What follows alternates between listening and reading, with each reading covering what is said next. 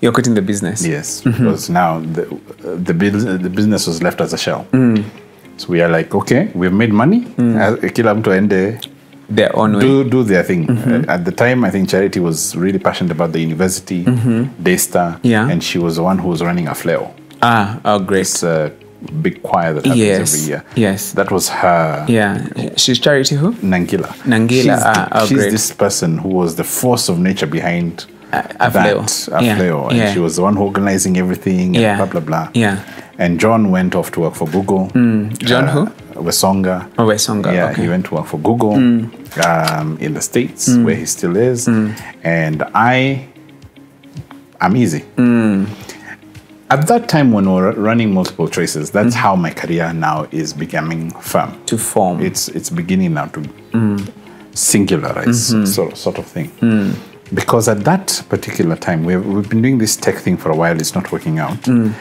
Then somewhere in 2005, thereabouts, Bitangi Ndemo and Mutahi Kagwe are appointed as PS and ministers for ICT, respectively, which is the first minister for ICT ever. Before, there were ministers for telecommunications and so on and so forth. Yeah, it was they were separated. Yes. Telecommunications was like a Postal big thing. and telecommunications, actually, it was. Because young guys, we used to write letters in longhand and take it to the post office and send it to someone, wait a few days, and then eventually it would arrive, and then they'd send it back after a few days. That's how communication was done. Posta was actually something huge. I think Posta is actually something, it's going to be dead in the next 10 years. I mean, we should take our children now. Yeah, it should probably to see. It will be a historical site. Yeah. And it will probably turn into something different. Exactly. Maybe into something else. It should have already turned, but that's a story. Into a logistics firm or something else. I really think it should be a logistics firm. Yeah. I think that Posta should stop with the letters. Nobody's sending letters. Not even your bank is sending letters. No. So I don't think that Posta should continue trying to function like that. I think Posta should become DHL. Exactly. Right? Exactly. And I think that they should get a serious person to run it and run it as DHL, and it will make money again, and they it will should be useful to they the rest should of us. Otherwise, now it really isn't. Anyway, so at that point that Mutahi and Bitangi have been brought in, I have a friend called Jay Bala, who's running a company called SpeechNet at the time. SpeechNet. Yes, which is also a tiny little company that's doing this. You know, these voices that you get on your phone when you pick up the phone and thank you for calling, so and so. Those sort of things. So he's doing that kind of technology, and I'm doing this. But the one thing that we agree as small businesses is that there's a problem. So we joined together with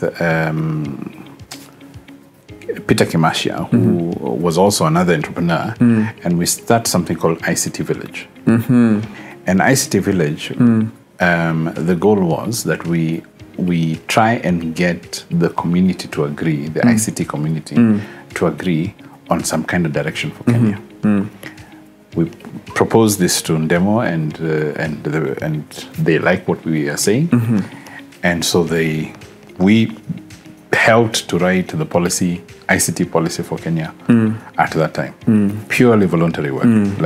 We all have our businesses, we're just putting, and Jay and myself became the KYMs of this movement that was building up. It was us organizing this, my events, getting the various community to give feedback. Then we go back and we are scribbling. You are the pen holders, and literally. then we take to Ndemo, then they change it to government speak and blah, blah, blah. Anyway, eventually the policy is complete and the president launches it. And the policy has these steps. It has infrastructure, which is getting a fiber optic cable into Kenya.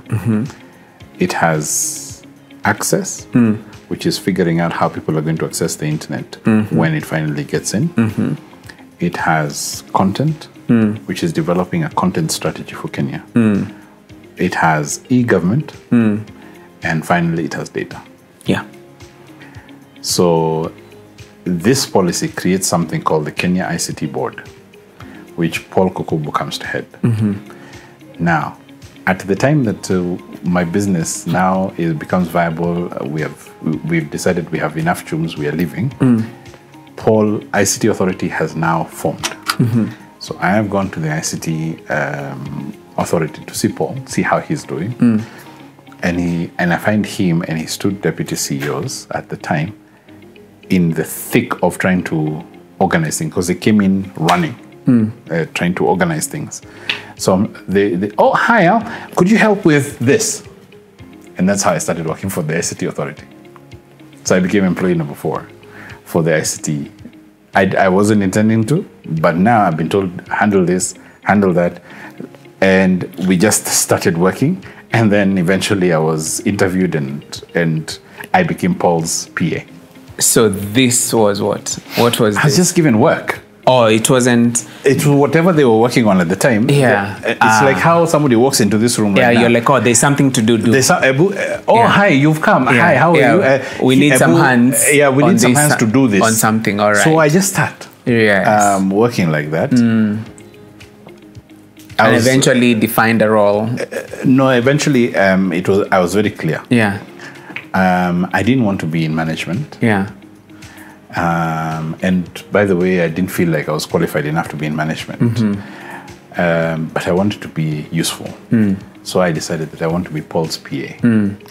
Paul's PA is good because nobody knows the person who stands behind the president. Yeah, close enough to the seat of power, but invisible. So they can actually be useful. And so I was. And I had a great time at the ICT authority. Especially those early days, we were able to do things like Connected Kenya. Yeah. We used to do an annual pilgrimage for all PSs, for several PSs, to go to the States. To the States. Go and see Silicon Valley. When you say pilgrimage, it always sounds like Israel. Yeah, it's like every year they go to Silicon Valley. Yeah. Which is Israel for ICT. Yeah? It is. So we go and see what is the new tech and so on and so forth, and bring it here. Yeah. We got involved in supporting the establishment of the iHub and so on and so forth. And so that's how I was in public service. And I was in public service for 2 years. It was fun. And the big thing that I learned in public service, protocol, which is a thing that we don't have elsewhere. Discuss that a little. You see, in other spaces, we just work. There's a business, you have a business, something needs to be done, just get it done. These guys have a videography business. There's no protocol to how videography is done at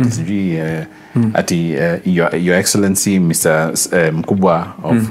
There was no but protocol, I came to learn, is process, which is something that businesses could benefit from. Thinking about what is the process for us to buy something. So it's sort of like SOPs. It's SOPs. It's skill. You see, in government, everything is agreed upon. First, a government official does not pick up this pillow if it is not written down that at a certain time, pick up a pillow and put it over here. So does that encourage or inhibit innovation? It may slow down innovation a bit, but for government, because of the fact that you're handling resources that are owned by 50 million people, you can't be too rushed. Yeah, you can't be too generous and too hasty. That's the word. You can't be too hasty. So you do have to, with government, everything must be thought through from all angles. And therefore, there are some people then who are able to work in government. Yes. There are some personalities, who might find it very difficult to be... I'm that one. Yeah. So I spent 2 years in that place. Yeah, find it very difficult, things would look like and I think I only thrived there time. Because Professor Bitangen Demo and Paul Kukubo were a different kind of government official, and they could see how to sort of navigate through the rigmarole and the red tape of things to get things done. So for as long as that stuff was getting seriously done, I could maintain the pace. And at that time it was very, very high paced. And it's not, so it's government.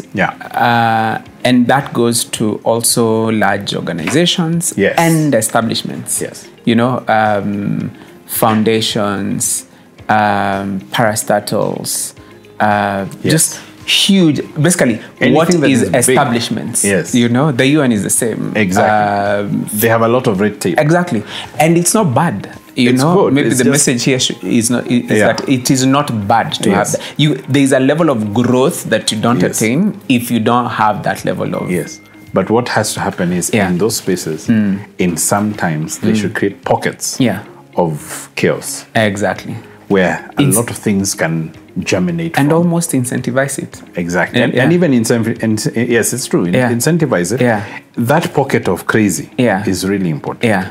Because that pocket of crazy comes up with things that then can be structured. Sorry to keep deviating on that. Google has this policy around 20, the 20% policy on Google, where they say 20% of your time actually spending on something that's not bringing results immediately. Exactly. Spending on whatever, this is not almost billed to your time. To your time. Yes. It is, we don't expect the results for this to be anything project related right now. Yeah. I can ask you what is it you're working on, and you can say, no, I'm just imagining what Google Gmail will look like in 2025. Exactly. Or in 2045. Yes.